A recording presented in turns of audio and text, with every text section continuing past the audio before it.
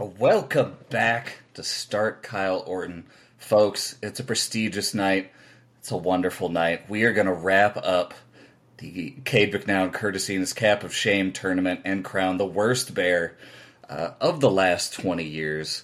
With me, as always, Kyle Morris, and as sometimes, Eric Johnson. How are you guys doing? Oh, I'm fantastic. I'm ready to get this show on the fucking road. I also am ready to decide which one of these absolute shitters is the shittiest of all. So, one thing I want to say, and if you follow me on Twitter,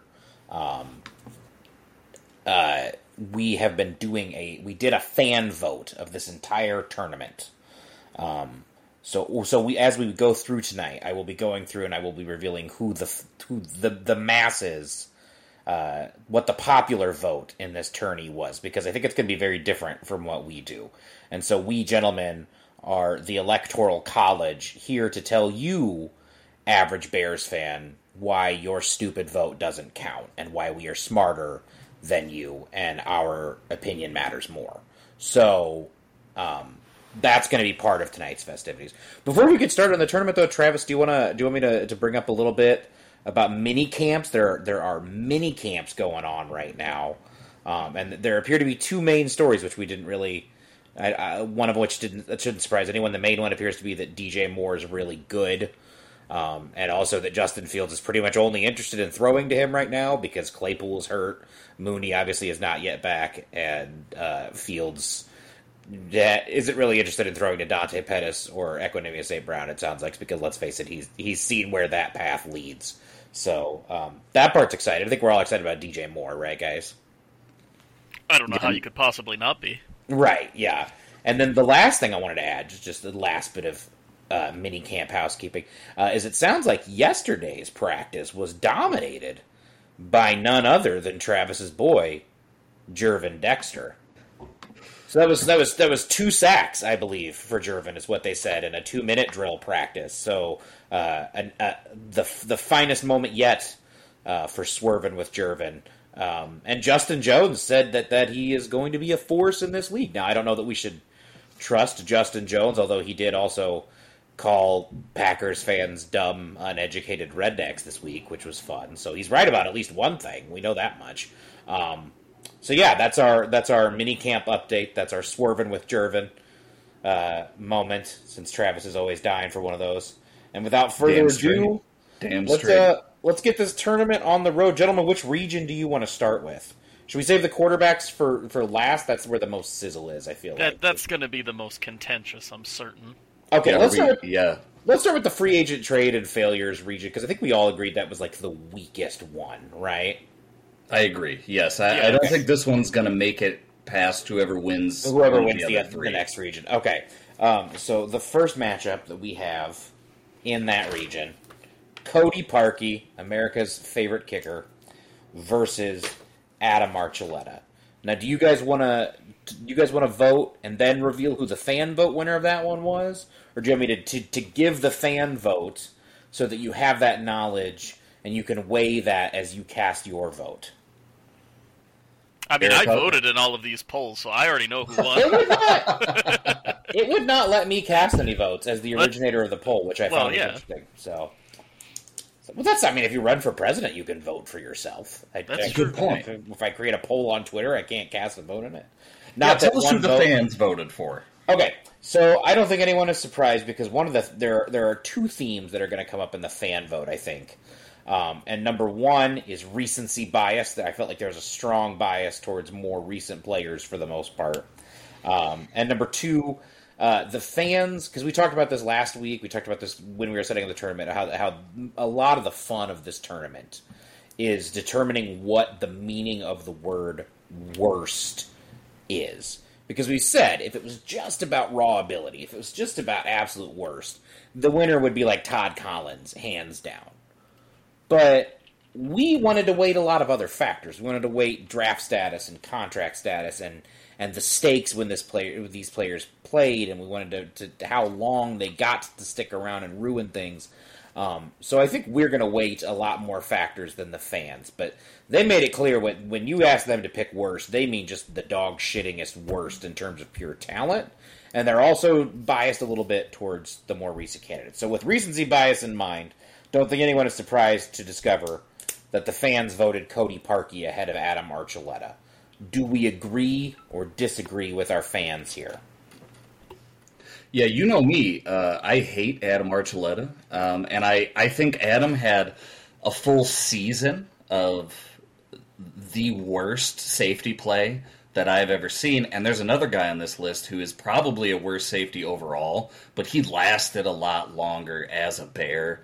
And he had a lot more standout moments, I think, of failure. But for just one season, I would take that one season of Adam Archuleta as the worst safety season in Bears history. Parkey, obviously, he's responsible for, maybe the worst, most recent moment in Bears history, which is why the fans voted him through, I understand, completely.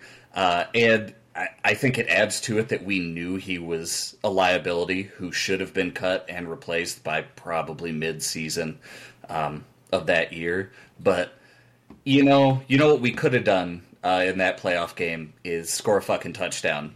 So that's always my thing with kickers. We really could have taken that game by the throat. And whatever.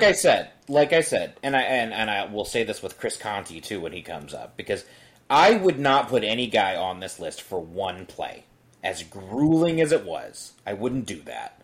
And I think life as a kicker is hard, and I feel bad for kickers who miss kicks. What got Cody into this bracket was the multiple missed kicks, the game against Detroit where he was also doinking off the crossbar and everything in that game, when it was clear at that game and after the Miami game that they had a problem and they did nothing to address it. And then, like I said, the Good Morning America trying to basically get clout off of missing the kick really put me off of the dude.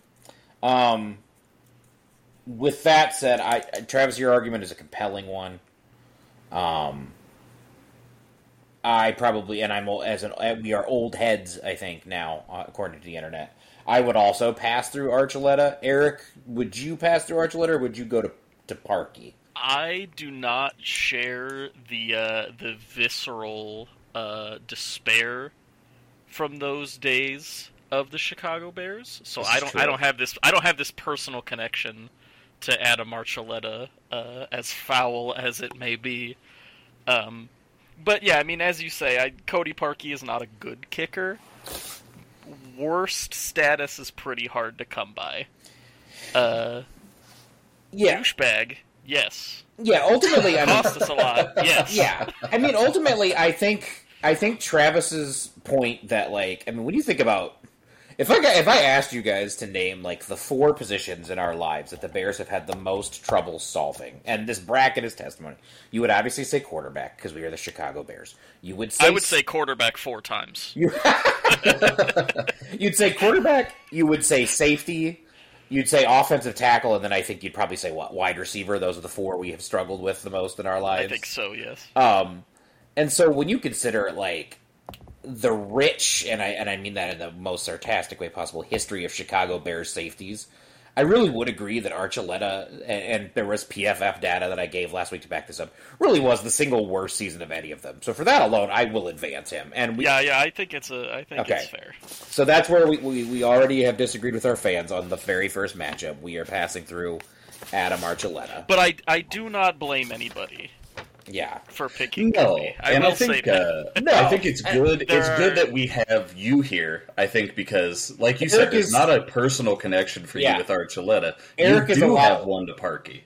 Eric is a lot less biased with early Lovey era emotions than we are. I would definitely say. Okay, so the next matchup in the free agent trade failures, I don't think this one is a debate for us at all. Unfortunately, I also believe the fans got this one right.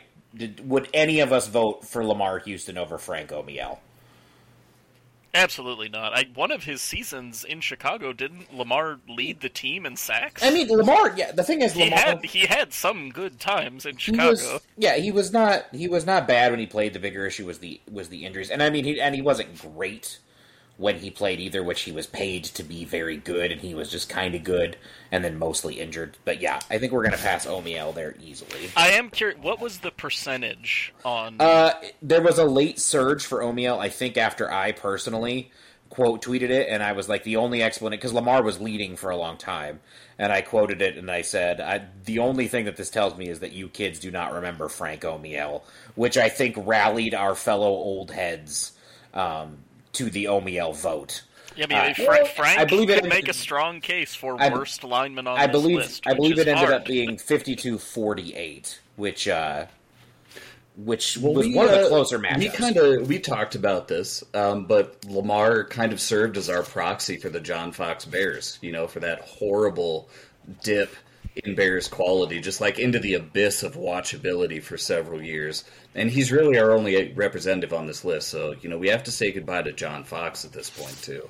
Yes, goodbye. Is he really? Yeah, I guess he kind of is. Goodbye, John Fox. All right.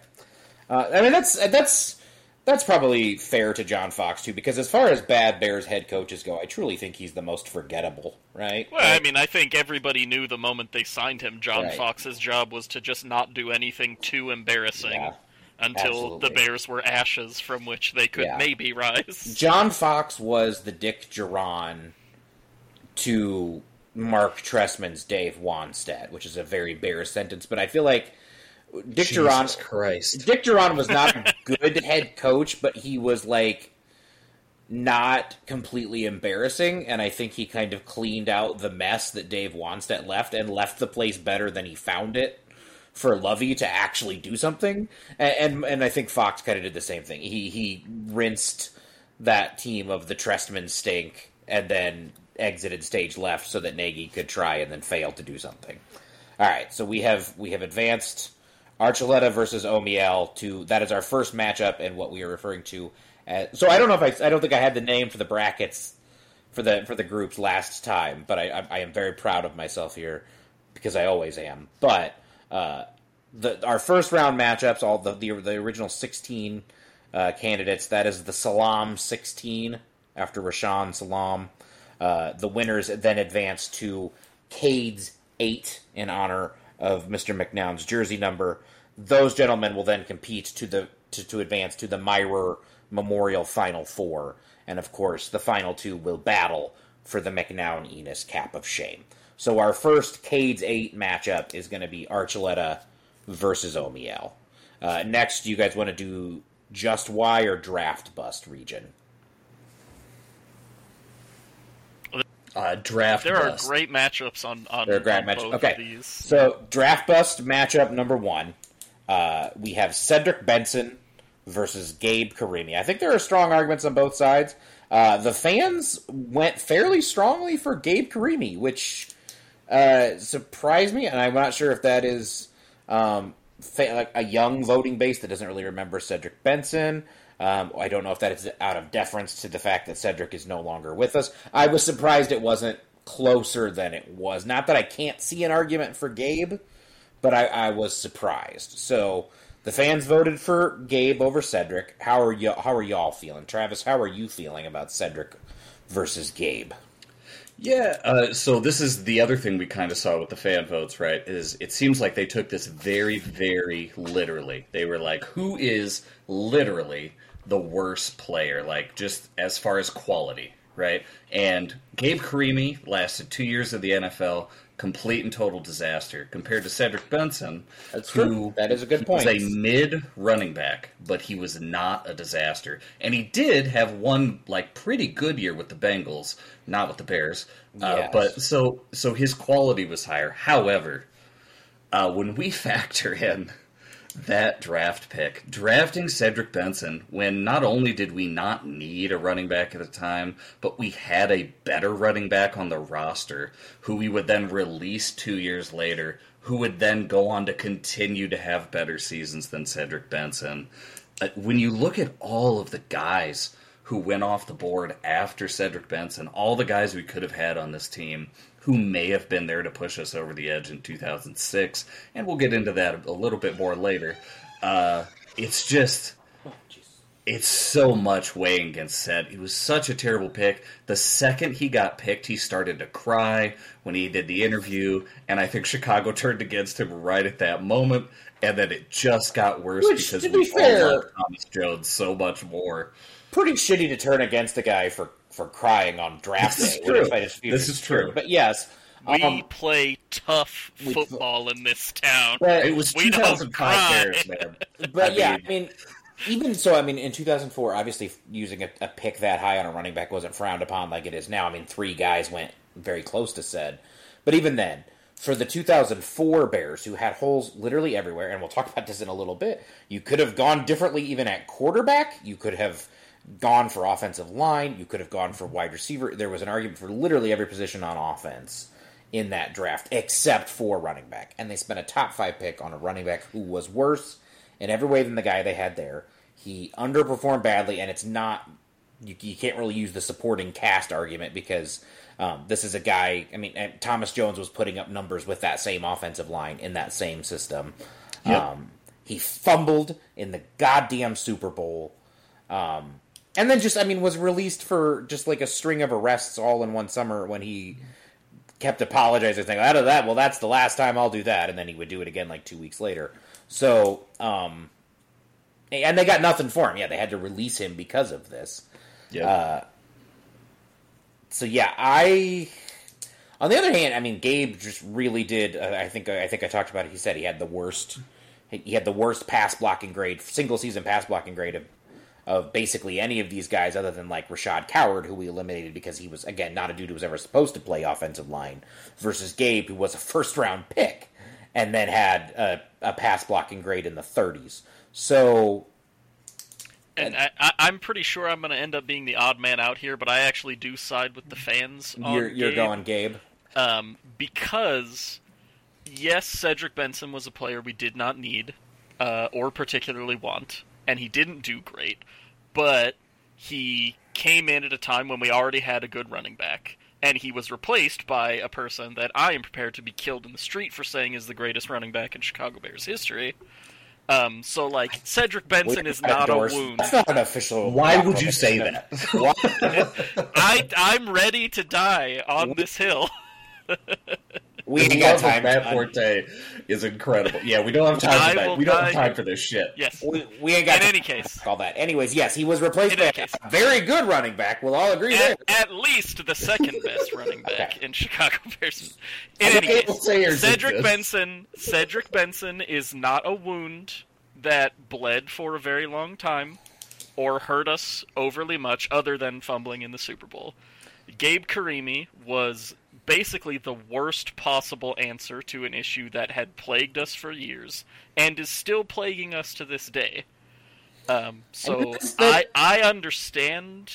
That is a good point, because we thought we were going to talk about opportunity cost heavily throughout all of this, but even though theoretically the opportunity cost of they could have taken someone else with that pick is high, the actual damage and impact to the team in a sense is relatively minor, because for 2 years there, the first 2 years he was in the roster, they had Thomas Jones anyways, being one of the best backs in the NFL. And he put up, 1,200 and 1,300 those 2 years? Yes, and then they had Forte coming right after. So they really only had 1 year that was a lost season anyways, that Cedric Benson really actively hurt them. So I'm a little sympathetic to that too. Actually, I'm actually going to make this a moot point because in a swerve, the fans completely convinced me on this. I'm Gabe Karimi all the way. You're Gabe Karimi all the way?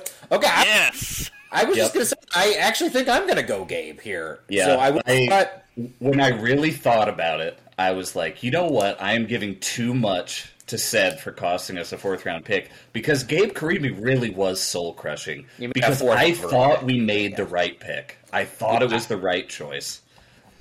Okay, so Gabe's through, and you know what? Surprisingly enough, that ended up being unanimous. And unanimous with our fans. We love you, fans. You guys are intelligent. Now, let's move on to the next draft bust matchup, where I feel strongly that Travis might be the only man out here. I'm not sure. Because he made an impassioned defense of this guy already. But we have, a defense of why he sucks. An impassioned attack on? But we have Chris Williams versus Shea McClellan. The fans voted Shea overwhelmingly. I personally am inclined for Shea. Eric, I'm guessing, is inclined for Shea. For sure. Do you want me to say goodbye to Chris real quick? You were the one that fought for Chris last time. Are you willing to do it again? Yeah, I'm willing to be convinced here. My only real hang-up about passing Chris through would be that, we have a lot of crappy linemen on this list already. So, you gotta really sell me on Chris Williams being, if you count a tight end, there are, 5-6 linemen on this list? No, we've talked throughout the week. We do that, folks. We chat with each other. And I feel like I've been swayed enough to where I can let go of Chris at this point, especially like you said, with Omiel on the list, with Gabe Karimi now going through. I don't think we need to belabor the point with Chris Williams and just have tackles up and down the board. And Shea is another one where I think, because I went into that draft and I knew the second we made the pick that it was a horrible pick, I think I was already prepared, and it did not suck as bad for me. And I think I underestimated how awful he was because of that. Well, that's funny, because one of the guys who tweeted about this matchup, a guy I've referenced a couple times on this podcast, because, again, if you're a Bears fan and you don't follow him on Twitter, you should. It's at Butkus Stats, dude named Quentin, good dude. And he said, his argument was, well, I voted for Chris Williams because I really hoped and I expected him to be good, and I never expected Shea to be good. And I was like, but isn't that logic kind of backwards? Like, if you know on draft night that a guy's a horrible pick, and then he is horrible, doesn't that just reinforce how bad of it was? And with Shea, I'm still with Shea the whole way through because of we talk about opportunity cost. That is the one I think where the opportunity cost. Well, he's not the player on this bracket that has the worst opportunity cost. I'll get to that guy. Those guys, two of them actually, I think would put over. But as far as non-quarterbacks,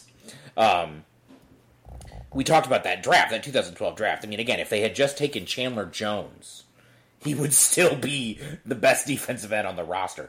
If they had taken Riley Reif, they would have had a solid tackle for 10 years. If they had taken Harrison Smith, would have had a solid safety. There were so many dudes they could have taken. Kevin Zeitler, who is currently about to get a new contract from the Ravens because he's still a great guard. I mean, it's going back to draft night and you and I, doing what we usually do and just talking through it.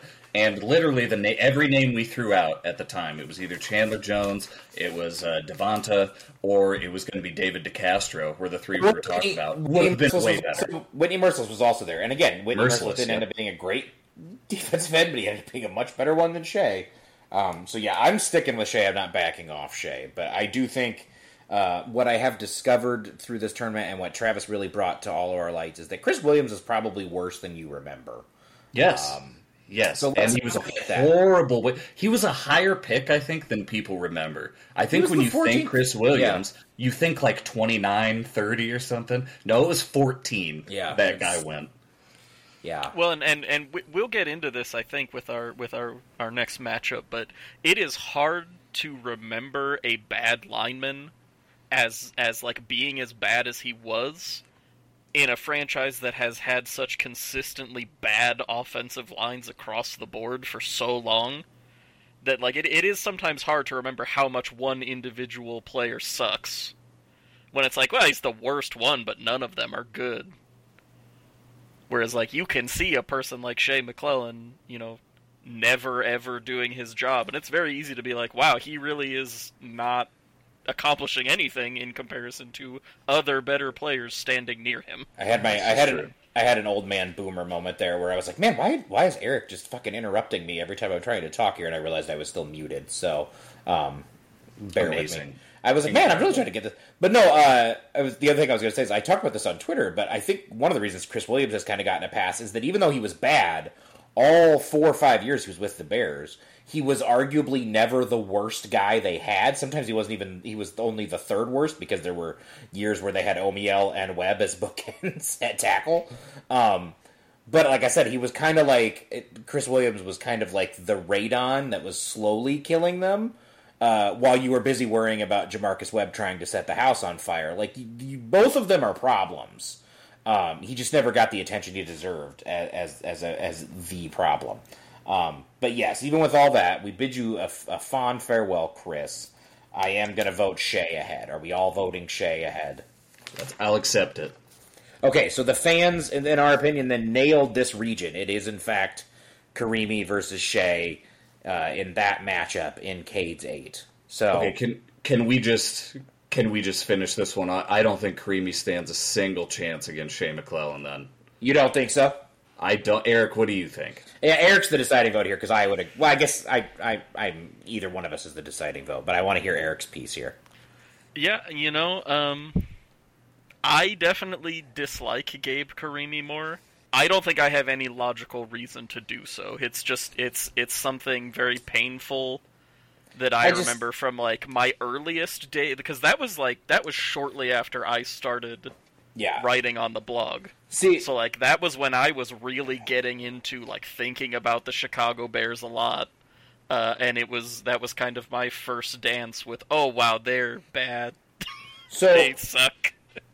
The reason that Shea advances for me here is the exact opposite reason that our dear friend Quentin that I mentioned a little bit ago brought up. It's for me, it is the fact that Shea started with bad process and then was a bad player. He just really encapsulates everything wrong.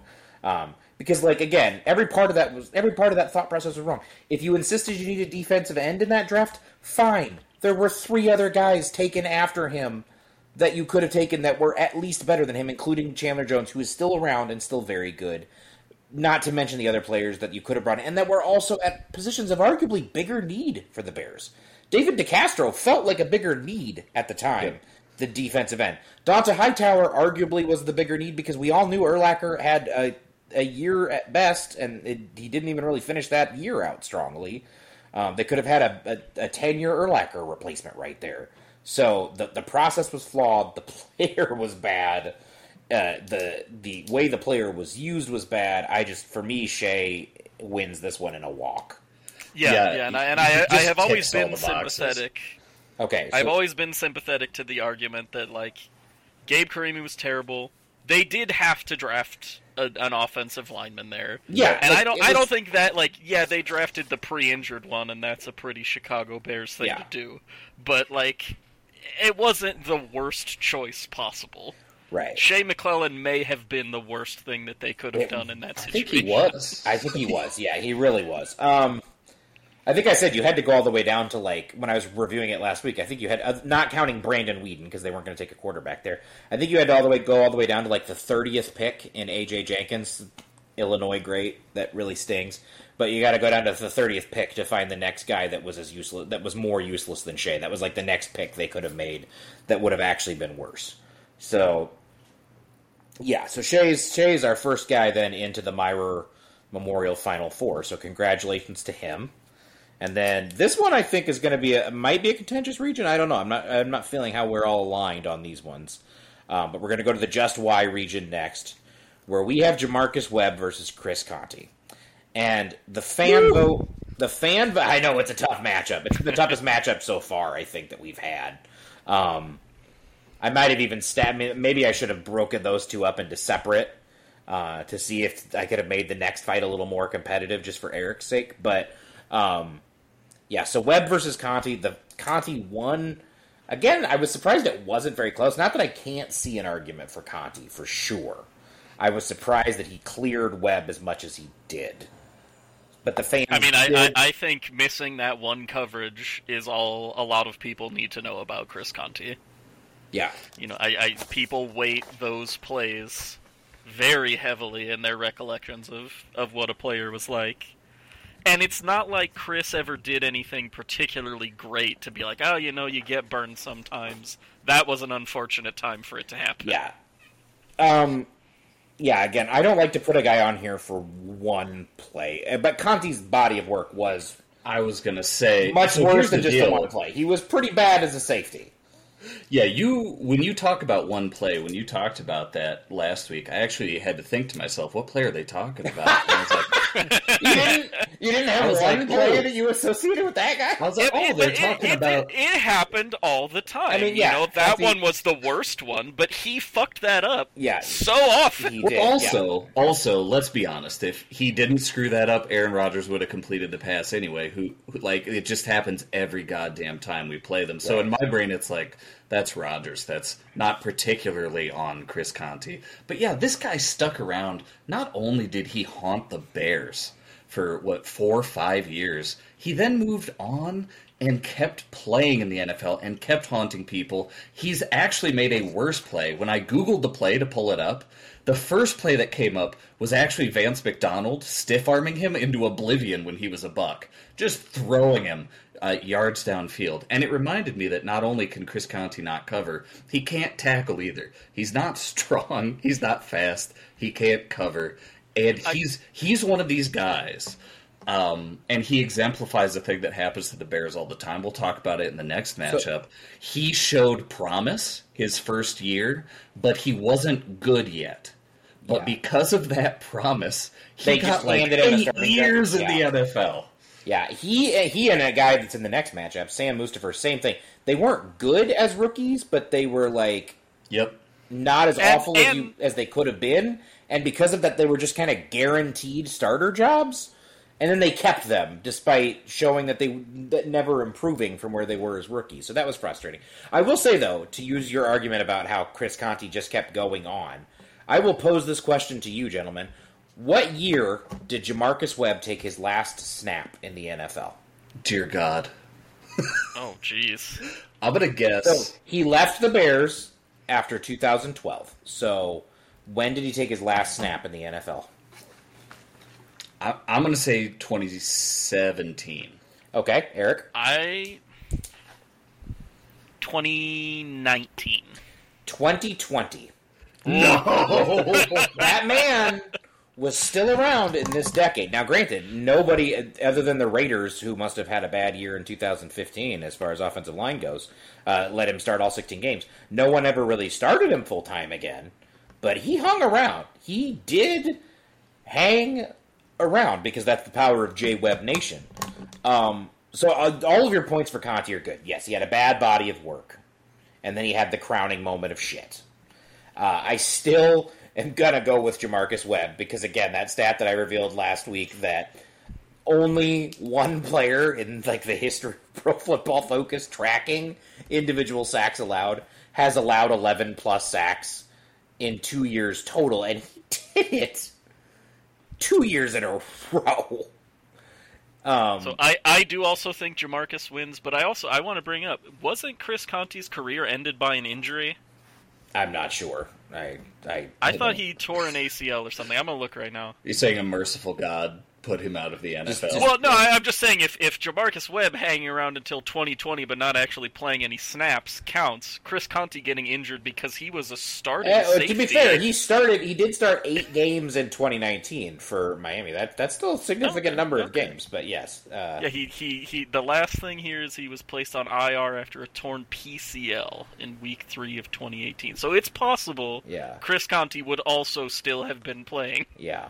I don't know. This is a hard one for me, man. If the Lord had not reached down. So technically you're already outvoted, because Eric did just That's say true. that. If you're both going Webb, that it doesn't matter. I mean, I think Eric this may be actually now, in my mind, the stiffest matchup. Yeah. This is a hard one for me. Yeah. So I guess, Travis, if you decide your team Conte, like the fans, you could make a strong argument for them and probably sway Eric.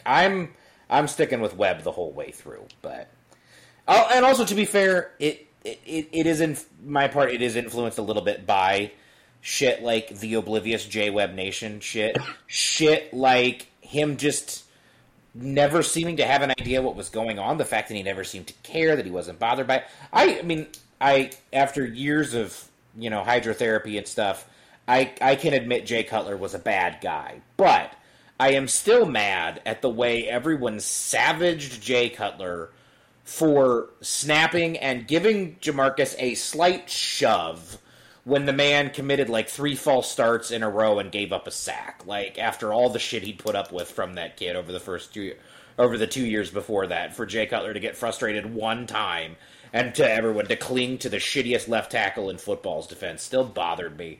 All of it bothered me. I'm sticking with Jay Webb no matter what. I mean, my heart says Conti, but I mean the numbers are just so overwhelmingly against Webb that I just don't think I can fight him. He was so bad. That's kind of what it comes down to me. I think he's the worst lineman on this list, and that is a hard. It's true. Mountain to climb. We'll talk about this here with our next matchup. But we've got another matchup. Yes, I know. We were prepping this a little bit though when we were talking about Webb and Sam Mustipher. And I posed the question to Travis. I was like, all right, well, here's how you answer which one of those is worse. If I tell you that week 1 this year, Justin Fields has to line up behind either Jamarcus Webb at left tackle or Mustipher at center, you're picking Mustipher at center, aren't you? Like, that's the lesser evil, is it not? So we talked, should we just push Webb through and move on to the next one? I think Webb is through. Yeah, well, let's go, okay. So pause on that discussion for a second. So yeah, Webb is through. He's in Decade's 8. The next matchup is Sam Mustipher versus Kellen Davis. Eric, yeah, I think we know Eric's vote here. Eric, are you still Kellen? I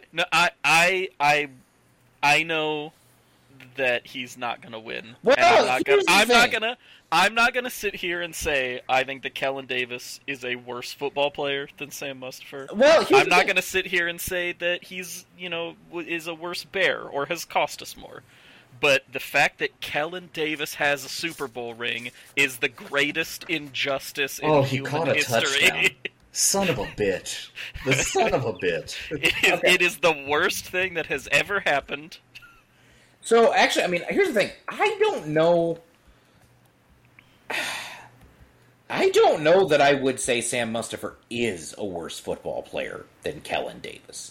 Like, the recency bias... I'm willing to argue it if you're willing to listen. The recency bias is strong with that one, and we'll talk about this. Sam Mustipher, spoiler alert, in the fan vote, he made it all the way to the finals. The recency bias there is strong. And I think the argument in his favor there certainly is the 40 starts. But I have to stress that Kellen Davis, as a Bear, had a 49.5... So first of all, Kellen started more games than you probably remember, because I think most of us only really remember him in 2012. But he was their primary tight end for 2 seasons, and he started 35 games. He appeared in 80 games total as a Bear. In those 80 games, the man caught 47 passes for just 529 yards. And again, he had a total catch rate a catch percentage of 49.5%. So that's low. Tight ends should have a fairly high catch percentage. Trey Burton, I don't think anyone remembers him as like an all-time Bears great. I didn't even pick like Desmond Clark or Cole Kmet, who I think we can all agree are like average to above average tight ends or were as Bears. So I didn't pick them to be unfair or whatever to Kellen. But Trey Burton had a 68% catch rate as a Bear, with Mitch Trubisky throwing him the football. So 49.5% for Kellen is staggeringly bad. I want to put that in perspective. Like, well, that is shit. That 30% drop rate, man. A third of the and again, it was hit his hands. It was like the worst that I could find going through all these years. So I mean, I don't think it's crazy to say Kellen Davis was worse as a tight end than Sam Mustipher was as a center. Now, I think where it gets tricky is the importance of center versus tight end, because Kellen Davis didn't affect every single snap unless you were throwing him the football, whereas Sam Mustipher obviously affected every single snap, and we saw how often Justin Fields has been disrupted, especially in the short passing game, by immediate pressure up the middle, forcing him to change his launch point, change his drop, adjust on the fly. So I don't know that I think you can totally argue Kellen Davis is a worse player than Sam Mustipher. But the question is, which is worse, a bad tight end or a bad center? And that is where I'm hung up on this. Well, and what I assume is going to be the death knell of the case for Kellen Davis is that replacing Kellen Davis with an average tight end would not have helped that team. It probably wouldn't have achieved much, if anything. Yeah, replacing Sam Mustipher with a good blocker would meaningfully impact the development of the quarterback that we very badly need to succeed. I think that's fair. I think what you're running into here, Kyle, is simply that this is the strongest region we've got. Like it is. It is. Like every one of these guys.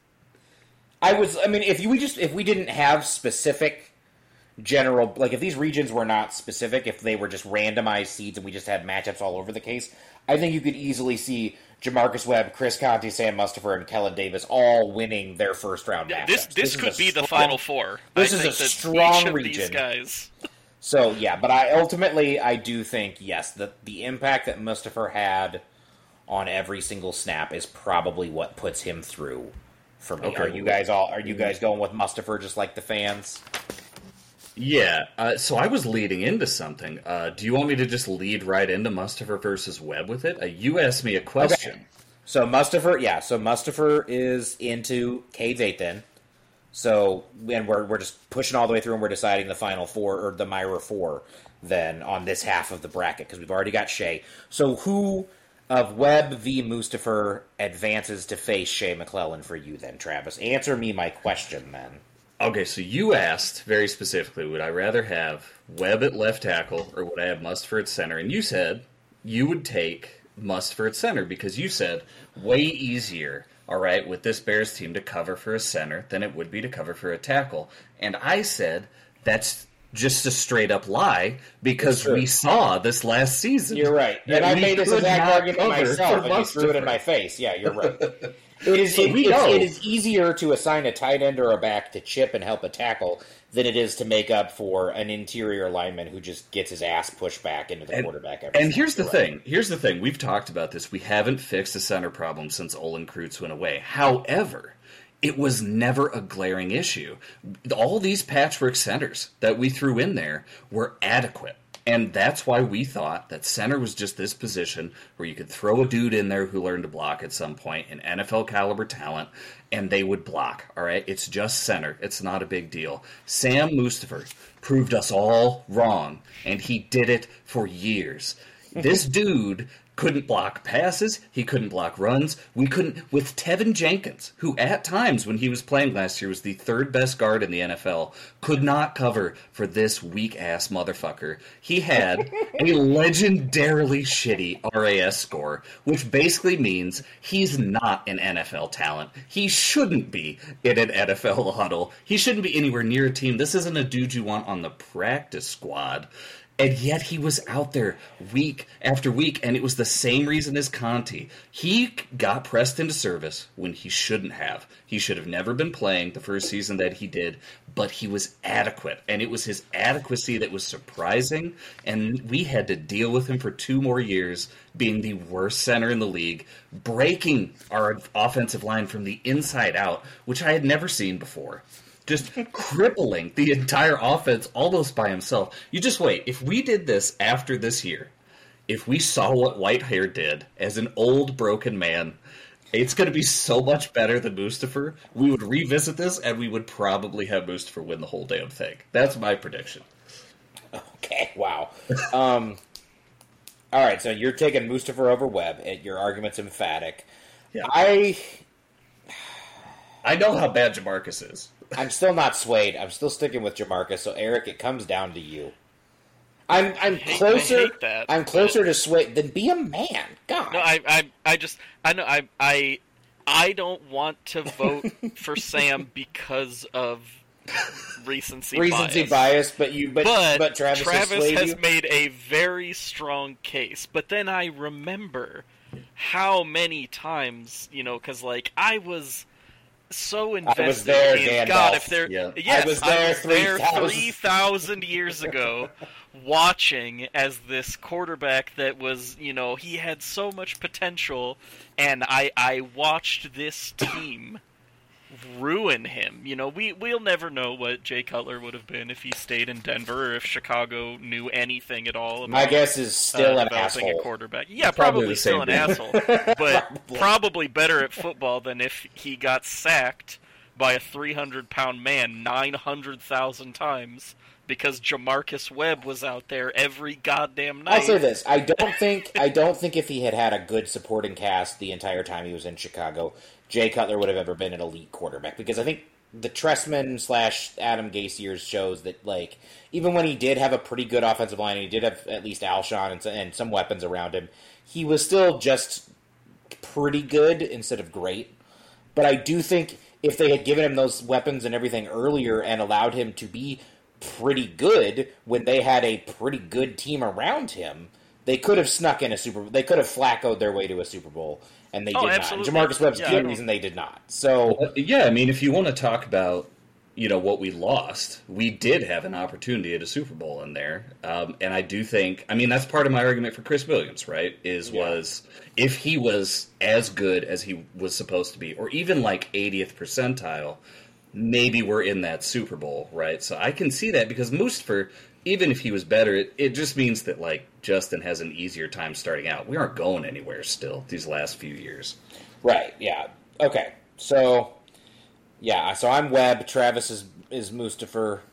Eric, did you go with Webb? I think I'm Webb, yeah. You think you're Webb. Okay. But I am very intrigued by Travis's prediction. It was good. That Mustapher could win it all I'm just in a future tournament because I think there's merit to it. And I also like, Travis didn't say this on the podcast, but Travis said that we should basically redo this like every couple years just to see and to add new people and drop out some players who did not perform well in this tournament. But yeah, because I mean, in the sort of the opposite of recency bias, I have seen all of the damage that Jamarcus Webb could do. Yeah, it's true. I don't yet know the impact of Sam Mustapher. All right. Well, apologies to the fans because I do think this is the one where this is a tough region. It's tough. There are no winners in this region. But the thing is that I don't know that Webb was a historically bad tackle. I gave you the history. Yep. I don't know that Mustapher was bad. He was a bad center, don't get me wrong. He was a bottom 5 center in the NFL every year that he was there. I don't know that he was a historically bad center. I don't even know what a historically bad center looks like. So maybe that's the problem. I think it probably looks something like Sam Mustapher. It looks like Sam Mustapher, I'm telling you. But I'm voting Webb through. So goodbye to Sam, but also, like, fuck you, dude. We'll see you again in a couple we'll years, see you Sam. again. Okay, so the years may not be kind to you. Spoiler alert here. This is about to become a battle between me and Eric. Should we just give our arguments for the two guys? Okay, so just to be clear, right now we have two Myra 4 matchups set. One Myra 4 matchup set already. So we have Shea versus Webb. On the other half of the bracket, we have Archuleta and Omiel into Cade's 8. So now we have to advance our two quarterbacks. And this is where I am 100% confident we are going to disagree with the fans on both matchups in the region. So yes, instantly. And matchup number 1, Mitch Trubisky versus the 2004 Bears quarterback. So spoiler alert, the 2004 Bears quarterbacks in the fan vote, they went all the way to the top. So crown them the people's champs. Let's all clap for them. We asked the people first. They took it extremely literally, and they said, well, Jonathan Quinn and Craig Krenzel, man, it doesn't get worse than that.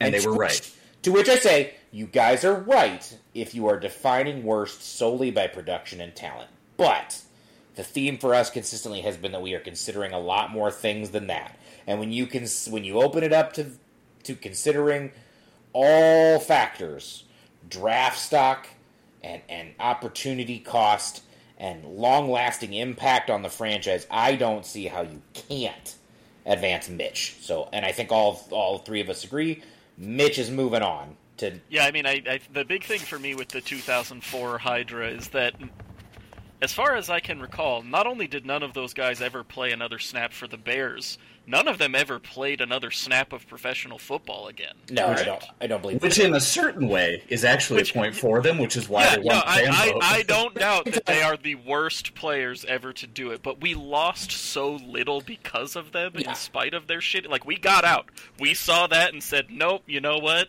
We're done with all three of you. And none of them was ever meant to start a game even that year that they did. It was a lost year. It was a scramble. It was hard to watch. It was painful to watch. And I think in honor of these guys, I do think next year's tournament may be, as Travis suggested, to bring up the worst Bears games ever. Yes. Because I think for sure that 2004 Thanksgiving game would we are going to make Aaron watch it with us. We are going to make him watch the whole game with us. We will fucking Clockwork Orange that motherfucker and make I'll watch it. No, bring it. Find it and bring it. You guys will be here sometime soonish. Yeah, well... that was one of the worst games I've ever seen. So yes, the 2004 guys, I understand the fans, I understand their logic, it's just not the logic we're using. So for us, Mitch has to advance, and we'll obviously get into why here in just a second, because in our next matchup, very similar situation. And I'm even more sympathetic in this matchup to the fans, because Caleb Haney, I think, on one level, absolutely a worse quarterback in terms of pure production than Rex Grossman, although it's closer than you'd think. People really need to, when they consider Rex Grossman, people underestimate how bad he was because of how nice he was, but he was shit. Well, and also because of how good the vibes were for 1 month. For 1 month in 2006, that first month felt really good. But I got to stress that. So here's Rex's career statistics before that stretch in 2006. So in his first 3 years in the NFL, 2003, 2004, 2005, is my goddamn internet going to load it for me? Come on, guys, give me the pop-up. Where's the pop-up? So exciting content. This is why you run an Ethernet cable, Kyle. We talked about it. There is an Ethernet cable. I did the right thing. Okay. Anyways, he was... So, like, for instance, just to give an example, in 2005, Kyle Orton was the starting quarterback. Everyone was miserable how bad he was as a rookie, and more appropriately, how little he was allowed to do as a rookie. Rex came in. He had, like, a big completion against the Falcons, and everyone remembers that, and he beat the Packers, and everyone remembers that. But the fact is, he didn't really play that well in either of those games. In 2005, Kyle Orton had a 59.7 passer rating. Rex Grossman had a 59.7 passer rating. He was just as bad as Kyle was in the end. He just did it with a little more drama and flair, but he wasn't good. In 2004, before the knee injury, he had thrown just 1 touchdown and 3 interceptions. In 2002, as a rookie, he was averaging 6.1 yards per attempt. So, I mean, this was his first 3 seasons total. He had 8 touchdowns, 13 interceptions, a 68.8 passer rating. That's all very bad. It's not quite Caleb Haney bad, but it's pretty close. And then if you go to 2006, after that first month, he was terrible. I mean, in that first month, he had like half of his touchdowns for the year. After that, he threw more interceptions than touchdowns. He was bad for the most part in the playoffs. And then in 2007, he obviously played so poorly, he got benched. So, Rex Grossman was really bad, guys. Statistically, he had 1 good month, sandwiched by a whole hell of a lot of bad. I think that people remember Rex Grossman as, like, kind of just like a worse Brett Favre. You know, he was the gunslinger, right? And people really think, oh, well, he was just letting loose the dragon. Of course he threw more interceptions, but he threw almost as many interceptions as he did touchdowns. Well, I think when you do good Rex, bad Rex, when you say it like that, because that's what we said, oh, good Rex, bad Rex, it makes it sound like it was a 50-50 thing. But the truth of the matter is that it really wasn't. There was good Rex for like 6 games out of 30 or so in his entire career. The rest of the time, it was overwhelmingly bad Rex. It was not a 50-50 thing ever. So Rex was really bad. But granted, Caleb Haney was worse. I will give them that. And Caleb Haney, also, the stakes matter here a little bit more, too, because this man lost an NFC title game. And he lost it in relief, so that's a little less on him than if he'd started it, but still, he lost an NFC title game. And then the next year, all he had to do, I won't even say he had to be average while Jay was hurt. He literally just had to not be the worst quarterback in the NFL. They lost 3 games in a row where the defense allowed 1 touchdown. And I don't mean the defense allowed 1 touchdown in each game. I mean, they lost 3 games in a row, and in those 3 games, the defense allowed a total of 1 fucking touchdown.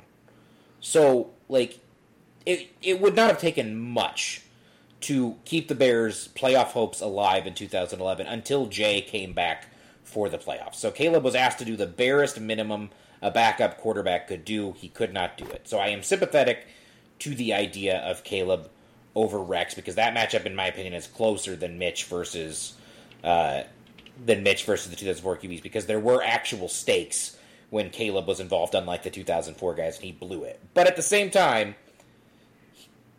I'm not going to make this argument because we're going to make this argument when it comes down to which of Rex or Mitch we're advancing. But at the same time, Rex goes ahead. He just does, because you want to talk about the stakes, the opportunity cost, the draft stock, the hope.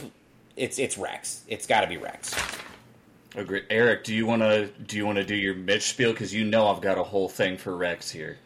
Yeah. So the thing about Mitch Trubisky is that, I've talked about opportunity cost. I feel a little bit like a broken just be record. clear, in case anyone didn't catch it, we advanced Rex, right? Caleb's yeah. So we have our okay. So we've got before we bog everything down. Do we want to get everything else out of the way? All right, yeah. Let's. So didn't we already do Archuleta versus Omiel? No, we didn't. Okay, so do we have? I'm voting Omiel over. Well, no, I'm going to vote Archuleta over Omiel just because Omiel. I'm voting Archuleta. We've already got Webb in there, so let's let Webb be our tackle representative in the Final Four. Let's vote Archuleta just because I feel like for a worst Bears Final Four, we have to have at least one safety in there. That brings me a great deal of pleasure that you've let Archuleta through. He's not going to win anyways, because let's face it, he's going up against the quarterback. But let's give him that. Let's put a safety in the Final Four. Eric, do you have any problems with that? No, I think I've said all I needed to say about shitty linemen when it came to Jamarcus Webb and Gabe Carimi. So Archuleta's in the Final Four, and that's probably a bit too high for a guy that was on there for 1 year, but we all agreed that was the weakest region to begin with. So, and he's not going to stand a chance anyway. So, three of the Final Four of the Myra Four are Archuleta, Shea, McClellan, and Webb. We got to decide the last one here, and it's Trubisky versus Rex. Eric, I know you are Team Trubisky. We've discussed this, so the floor is yours. Travis, you will have time for the rebuttal for Team Grossman. Please, gentlemen, go. So I will tell you, and I will say this in the last episode. I will say this. I am legitimately a swing vote here. And the fans never got this far, so we don't have a fan vote here. I am legitimately a swing vote. I am willing to be swayed by... I'm leaning one direction, but I'm willing to be swayed. Make your arguments, gentlemen. So, as I said in the last episode, you asked me, maybe it was the episode before, you asked if we had a winner in our mind, and I told you that there was a person that I want to win, and a person that I think probably should win. And we are in that matchup now. Yep. I would like very badly to say that Mitch Trubisky is the worst Chicago Bear of all time because of what we gave up to get him, because of how much shit I have had to listen to from people who insist that if you just gave him an all-pro offensive line and 3 7-foot-tall receivers and the best running back in the history of the game, he could be an acceptable quarterback. I am so tired of hearing about how this man was failed. Just to watch him go off to Pittsburgh and fucking suck ass there, too. We watched Pat Mahomes win 2 Super Bowls, appear in 3, possibly the most talented quarterback ever to play. And we traded up and passed on him to get Mitch Trubisky, who had 1 good game in Chicago, and everybody's like, oh, he fucking obliterated the Bucs, and then he can't throw the ball 10 yards, he can't run, he can't see pressure coming, he can't do anything. And I cannot bear the thought that he is not the worst thing we've ever done. Yeah, the thing I will not argue with you about, Eric, is Mitch Trubisky is the single worst draft choice in NFL history, and I don't think there's a close second. I think he's number 1 with a bullet. Trading up not only to pass on Pat Mahomes, and part of my argument against Mitch is I don't think the Bears were ever going to take Pat because he was the developmental guy. But the other guy was Deshaun Watson, and everything that has come out afterward notwithstanding, Deshaun Watson, if we just go on basic talent, on stats, that he got that first and second year, he is also a generational talent, just based on that. Now, he looks kind of bad in Cleveland, or he did the second half of last year. Maybe that's understandable. Maybe it's karma. But we passed on two surefire dudes with Hall of Fame level talent to take this shitbird, Mitch Trubisky. And so I will give you that. There's no doubt he's the worst draft pick, not just in Bears history, but just of all time. So, yeah, I mean, I want to elaborate just a little bit on that because it's a point that I keep making. So, in an absolute, it goes back to this tournament, too, and the theme of worst. In an absolute sense, Mitch Trubisky is not the worst quarterback drafted in the last 40 years. He's not the worst quarterback drafted in the last two. I don't know if he's the worst quarterback drafted in the last one. He was just a bad quarterback, not even like a horrifically bad. He's a guy that I think is kind of an okay backup. He's a 25th worst starter in the NFL if you have to start him kind of guy. He is, like I always say, he's basically 90% of a good quarterback. The 10% that he's missing is very key, but he does most of the little things and all that. But if you were to talk in a relative sense, and if you talk in terms of opportunity cost, yes, they took him over two other better quarterbacks, and you have to go back to like the 1983 draft to find a fuck up that bad, because you talk about Jamarcus Russell being one of the worst busts of all time, and sure, he's absolutely worse than Mitch in an absolute sense, but the next quarterback taken after Jamarcus was Brady Quinn, who also sucked. The next quarterback after that was Kevin Cobb. The Raiders could have taken Megatron, sure. That would have been a better pick, but do you think Megatron saves the Raiders as they were then? Like, they didn't change the trajectory of their franchise very much, honestly, by taking Jamarcus Russell instead of a wide receiver that they would have ruined anyways. The Chargers, yes, Ryan Leaf sucked. The next quarterback that was even kind of good in that draft was Charlie Batch. So there, you look through all these draft busts in history, it's very rare to find a team that needed a quarterback, took a quarterback, and passed on a much better quarterback to do so. You have to go back to 1983 to when the Chiefs took Todd Blackledge with Jim Kelly and Dan Marino still on the board, or the teams after Jim Kelly was taken that took Ken O'Brien, Tony Eason, etc. over Dan Marino to find anyone who's fucked up that bad. And when you consider how much more important the passing game is in 2023 than it was in 1983, it's really hard to argue that Mitch is not the worst or most costly draft pick in NFL history. He is the Sam Bowie of the NFL, without question. Yep, there is no doubt. There is no doubt. Okay. I'll say the but for you. We don't know what Mitch Trubisky cost us. We know exactly what Rex Grossman cost us. That's right. All right, I'm going to take you guys on a little journey. I'll try to do this as quickly as I can. Do it, yes, please. All right. So we drafted Rex Grossman first round, 2003. Rex is a rookie. This is Dick Geron's last year. This is the best year of Rex's career because we don't know he sucks yet. He sits, and we have to deal with Chris Chandler and Cordell Stewart. By God. All right, so Dick Geron, in very Matt Nagy-like fashion, instead of playing the rookie to try to save his job, tries to save his job by playing Cordell Stewart and Chris Chandler. I don't know why Bears coaches have done this historically.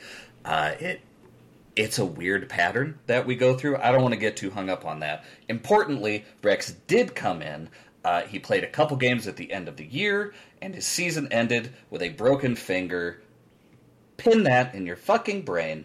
He ended his season with an injury. All right, 2004, Rex's second year, Lovie Smith's first year. Rex is the starter. Lovie Smith comes in, he immediately says, Rex is going to be our starter. There's no competition. Rex Grossman is our man. Grossman immediately throws a game-ending pick to the Lions, and then in week 3, he tears his fucking ACL. What year was this again? 2004. Is that year relevant, related to this bracket? That's right. Because Rex Grossman got hurt, we had to deal with Jonathan Quinn, Craig Krenzel, and Chad Hutchinson. That's on Rex Grossman getting hurt every goddamned year. So we got, 2.5 games of Rex Grossman. We still don't know what he is. This is a crucial moment in time.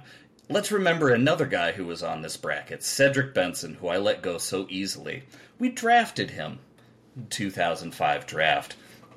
Rex Grossman, through 16 games of his career, that 16th game, I mentioned this to you earlier this week, it was that Miami game in 2006 in the Super Bowl season. You see, we hadn't given up on Rex in that game with Denny Green, where he crowned our asses and we accepted the crowns. We thought maybe, just maybe, that was just one bad game for Rex. Maybe he'll be okay. Maybe we'll be fine. And then we got a bye week. We came back 2 weeks later and he crushed the 49ers and we thought, all right, we're in business. Thank God that was just a little hiccup. And then the Miami game came. We lost our first game and Rex looked like he had been completely figured out. And that's exactly what it was. Through 16 games, we knew Rex Grossman was an awful quarterback. If Rex Grossman had played those 16 games for Lovie Smith, a new coach who had not drafted him, who would show in the 2005 draft that he didn't need to spend a pick on anything. He knew his defense was the best defense in the league. He just needed something. So he took a running back. If he knew he didn't have a quarterback, I think he's taken a fucking quarterback. And who's sitting there, falling through the draft, ready for us to catch him at number 4? Why, it's our old buddy Aaron Rodgers. That's right, in one fell swoop, Rex Grossman, being an injury-prone, terrible quarterback, not only cost us taking Aaron Rodgers, but allowed the Packers to take Aaron Rodgers. So yes, I am laying Aaron Rodgers at the feet of Rex fucking Grossman. That is part of my argument. I am laying Cedric Benson at the feet of Rex Grossman because we didn't know if Rex Grossman was good or bad. Lovey decided to stick with him because Rex is such an affable guy. He's such a kind dude. Everybody loves him, and everybody wanted to stick with him, right? Then, I don't even know if I have to go into it. 2005 hits. Hold on, Travis. I'm going to give you one more. Okay. For this, because to add to your argument, let's say that they had even just decided that Rex couldn't be trusted and wanted to just bring in some competition in free agency instead of using a first-round pick on Aaron Rodgers. You know who was an available free agent quarterback in both 2004 and 2005, and whom the Bears were rumored to be interested in him both of those years but never brought him in, was Kurt Warner. Might he have had a late career resurgence like he had in Arizona in Chicago, or at least been good enough to guide 2006 or 2005's team? The best defense we have probably still ever seen the Bears have, maybe? I don't know. But it's worth considering the opportunity cost, because that's going to come up with both of these quarterbacks. It's a key theme. Anyways, obviously do your 2006. I'll let you continue your...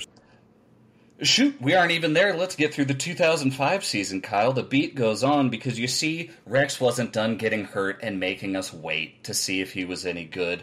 2005 preseason, Rex breaks his goddamned ankle. And now, look, as Eric said, we've lost every member of the 2004 Bears quarterback room except for Rex because they were so reprehensible. We drafted Kyle Orton. And yes, we started Kyle Orton. Yeah, thank you. We said the thing. Kyle does not look good, all right? He is not allowed to do much. However, the Bears look good. The Bears have the best defense in the league. There's simply no doubt. 2005 and 2006, the Bears had the best defense in the league. And the Bears were doing great with Kyle at quarterback.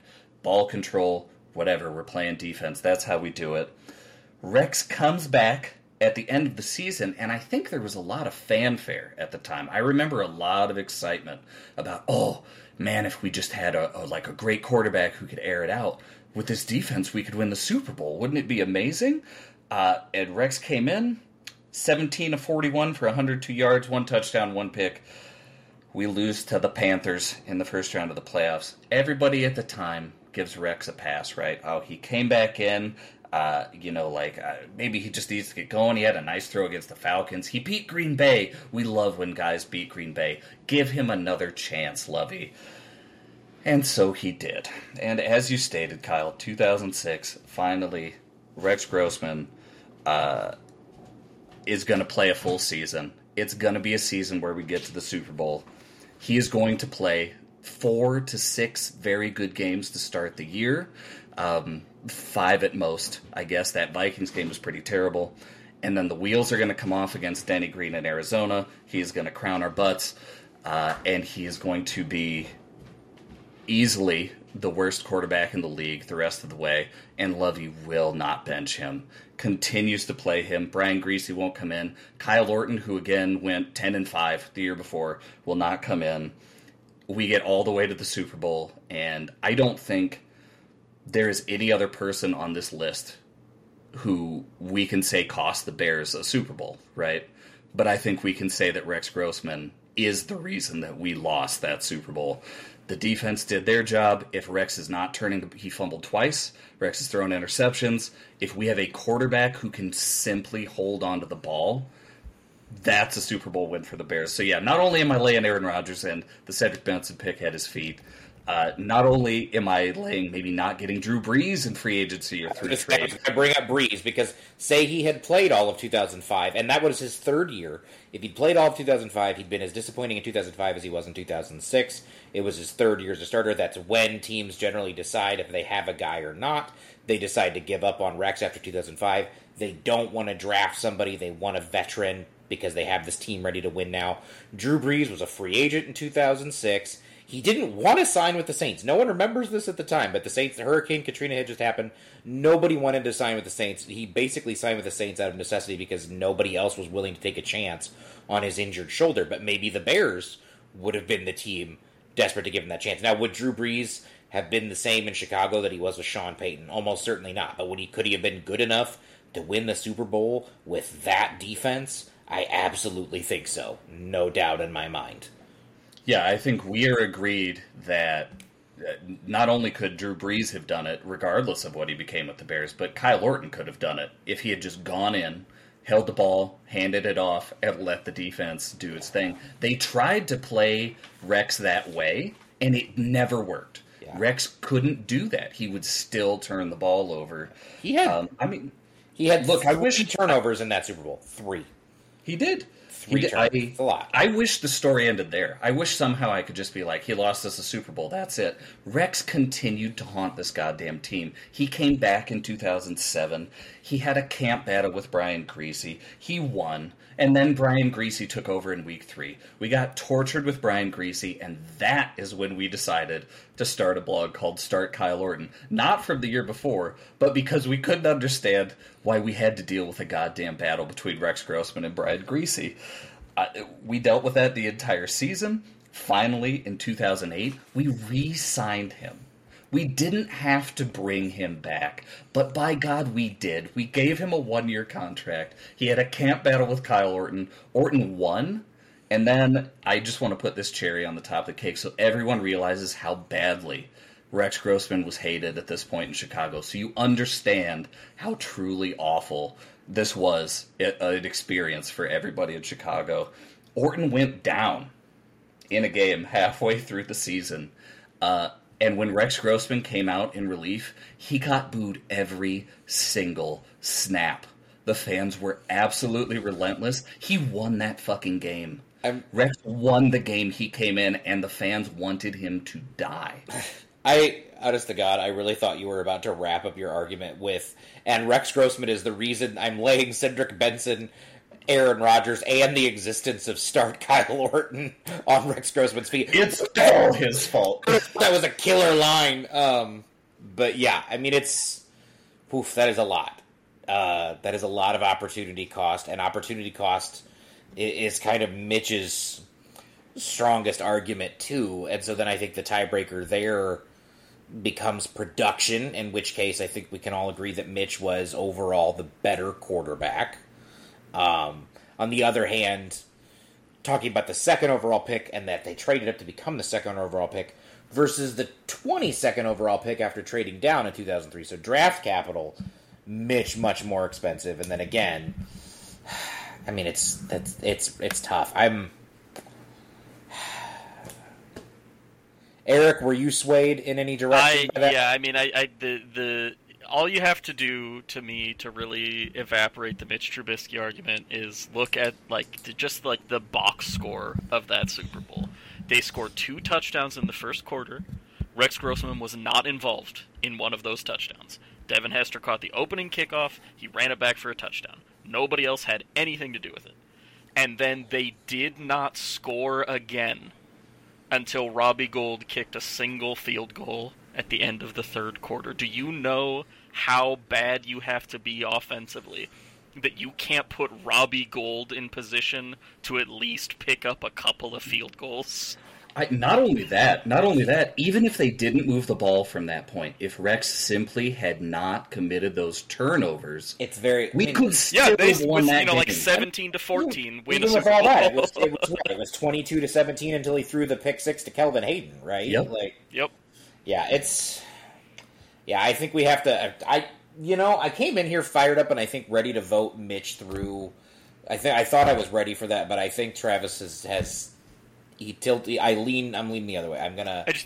Like I said, you can. There are very strong arguments to be made about what Mitch Trubisky could have cost us. Rex Grossman lost a Super Bowl. Every guy that we know, yeah. Well, and again, that was as close as we have come. And there are, in the years I have been alive.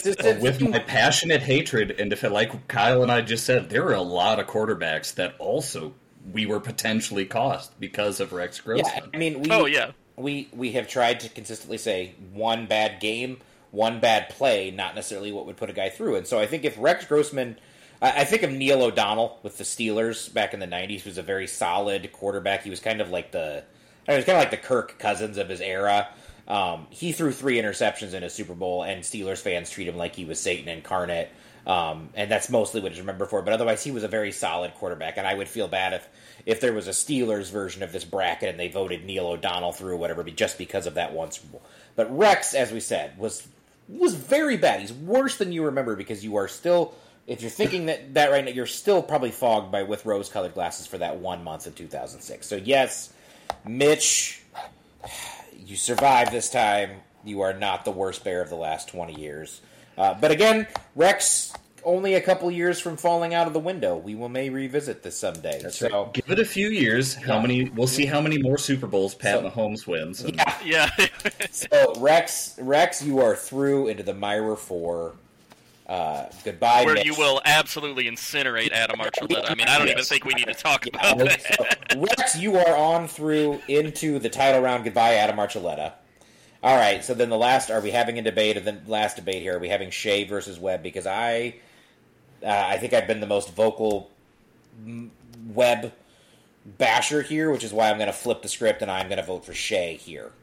Oh, I would vote for Webb. I think we need the worst tackle in Bears history in there. I would vote offensive line on this, probably regardless. So this is where this is where I turn heel on what has been the most fun part of this entire tournament, and it's the Just Y region. And ultimately, I can't vote the Just Y guy into the championship over the dude who was a first-round pick.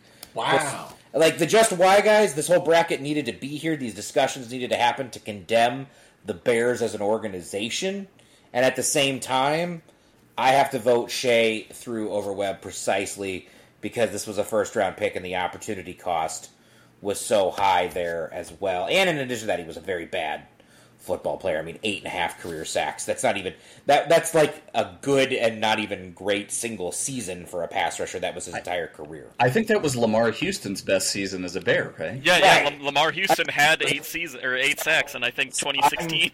I'm voting Shea over Webb. What about you, gentlemen? I would vote Webb. I'm interested in what Eric thinks. Yeah.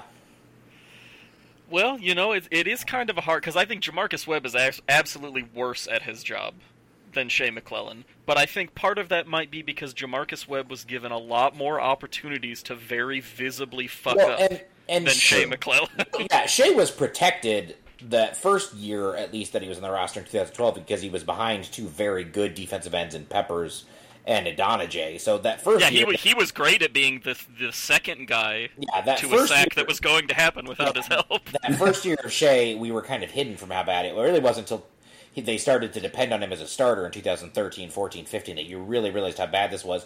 And then people kind of tailed off in watching the Bears, I think, in 2014, 2015. So Shea was very bad.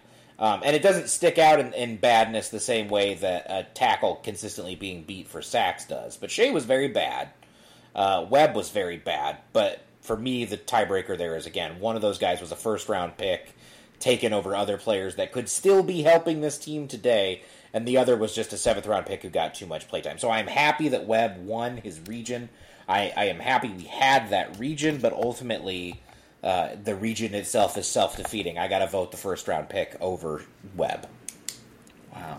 Would Shea McClellan beat Jamarcus Webb for a sack? Oh, that's a good question. I think we would still somehow be watching.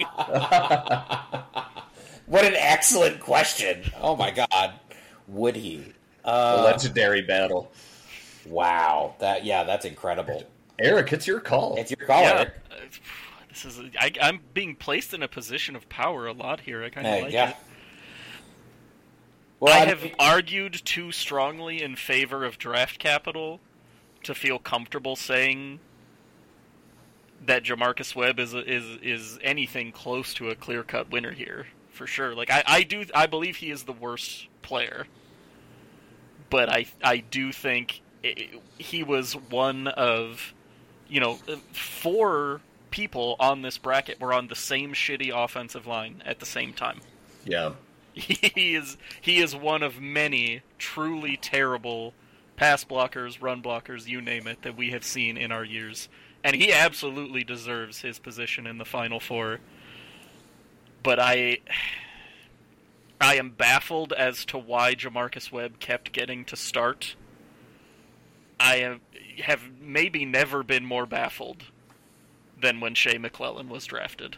Oh, I like that. All right. So Shea is through, huh? Is that the vote? It's like, you got to make the call. You got to make the call here, son.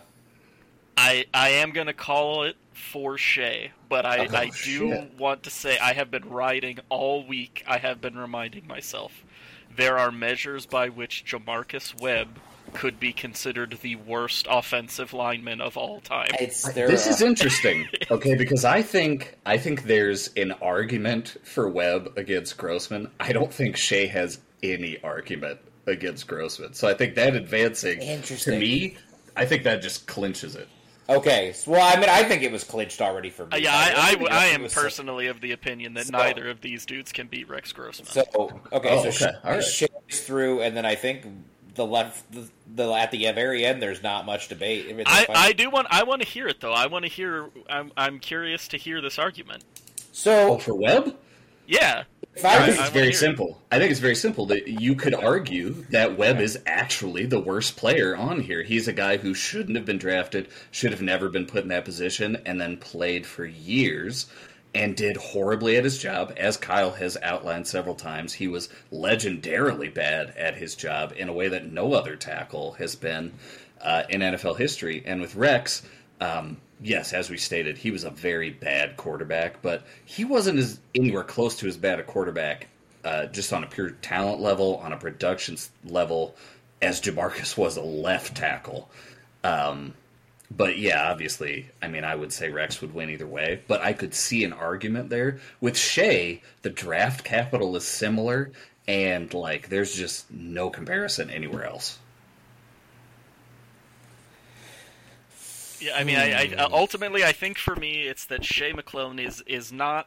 He may not be as bad, but he is more Bears than possibly anyone on this list. I think, well, I don't know. That's tough, because Webb is also very Bears. It is very Bears to ignore history and statistics and everything else and just assume that you can find a left tackle in the 7th round. Yes. But I would argue it is even more Bears to grab some fast, skinny white guy with no discernible skills. Yeah, as far as just being Bears, this Final Four is perfect, right? We've got a terrible safety who couldn't actually do anything right. We've got the bad left tackle. We've got a complete whiff in the middle of the first round on the defensive line. And then we've got an awful quarterback. What's more Bears than that? The crowning the champion here is almost beside the point. I'm pretty proud of the bracket. I'm pretty proud of the final.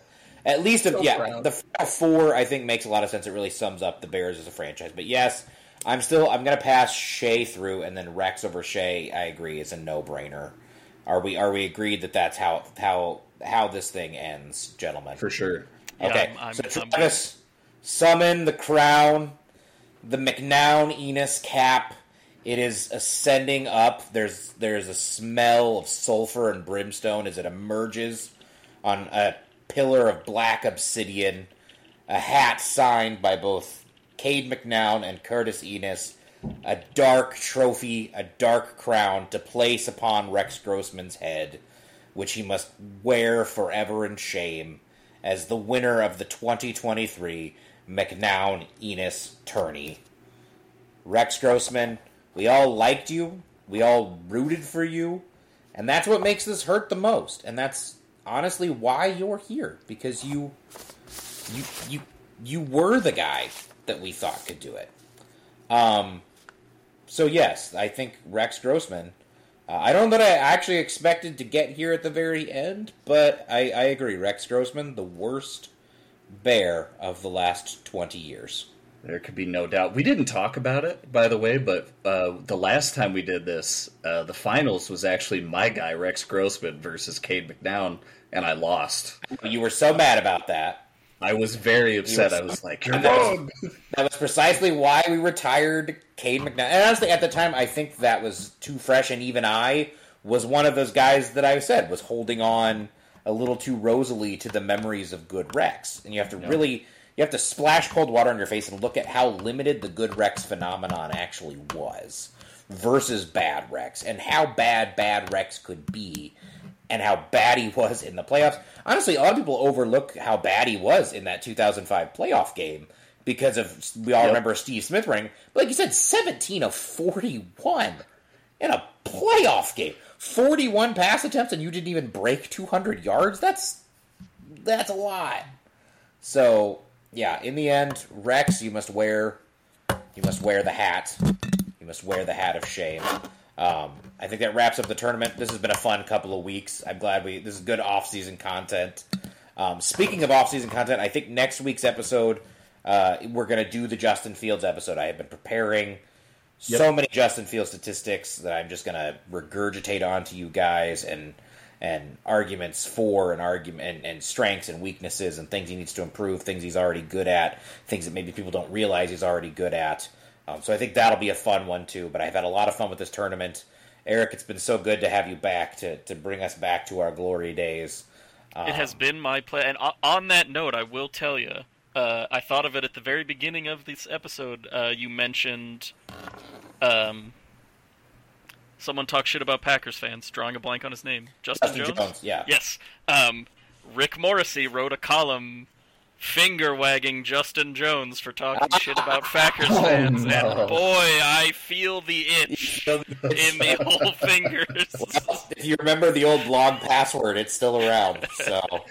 Actually, I might write something for the blog soon, too, just because I think it's going to be mostly the same stuff that we cover in the Justin Fields episode, but I think I will then turn it into an article as well for anyone who doesn't want to listen to the podcast, just to lay out, I think, the facts as they are for Justin Fields entering year 3. So, anyways, join us next week for that if you guys really want the deep dive on Justin Fields. Thanks for joining us for this tournament. We hope you had fun. If you were a fan who voted in the tournament and you are furious that our bracket doesn't really match the fan vote at all, that's fine. You should yell at Kyle on Twitter about it. Yell at Kyle on Twitter. Engagement is good engagement, baby. Give us those clicks. Anyways, good night, folks. Bear down. Well, my home's in the Delta, way out on that Bumpers Road.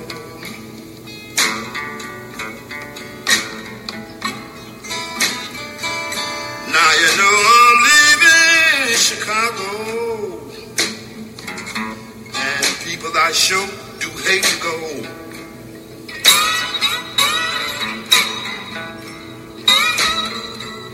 Now you know I'm leaving here.